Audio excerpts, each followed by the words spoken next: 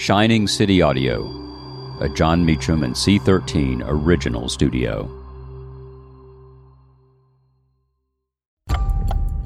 December 7th, 1941, Eleanor Roosevelt addresses the nation.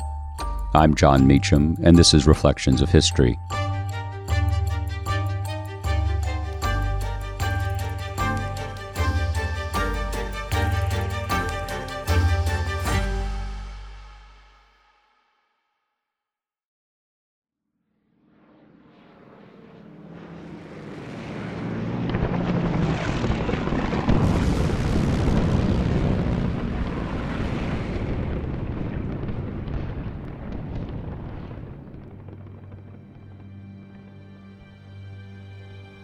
News of the attack had come in the afternoon. The Japanese had bombed Pearl Harbor in Hawaii, at last bringing World War II, at least in the Pacific, to the United States.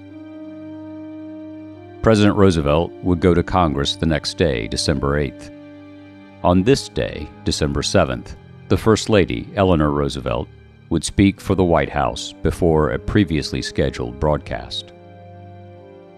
Here is what Mrs. Roosevelt said on this epical date.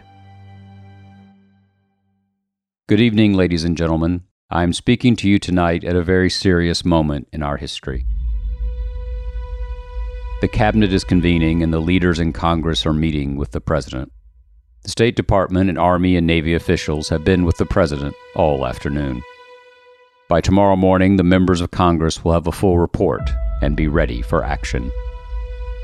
In the meantime, we, the people, are already prepared for action.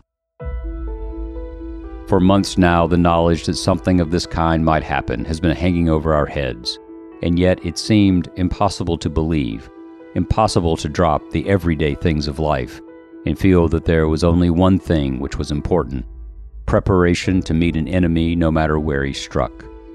That is all over now, and there is no more uncertainty. We know what we have to face, and we know that we are ready to face it. I should like to say just a word to the women in the country tonight. I have a boy at sea on a destroyer. For all I know, he may be on his way to the Pacific. 2 of my children are in coast cities on the Pacific.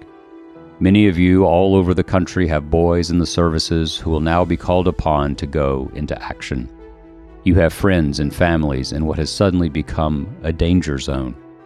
You cannot escape anxiety. You cannot escape a clutch of fear at your heart.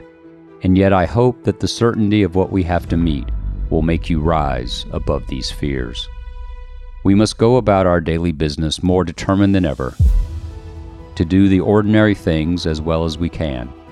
And when we find a way to do anything more in our communities to help others, to build morale, to give a feeling of security, we must do it. Whatever is asked of us, I am sure we can accomplish it. We are the free and unconquerable people of the United States of America.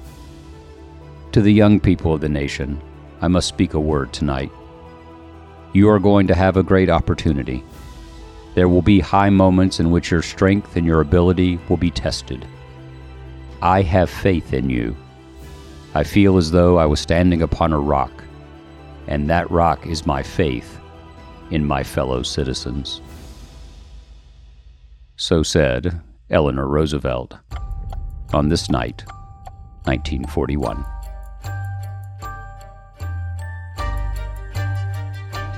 Thank you for listening to Reflections of History, a creation of Shining City Audio, a C13 Originals and Jon Meacham studio.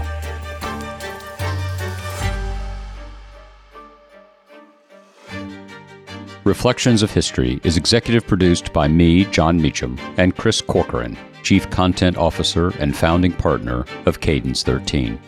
Production and editing led by Lloyd Lockridge, Margot Gray, and Chris Basil. Production assistance by Andy Jaskowitz and Adam Macias. Cadence 13 is an Odyssey company.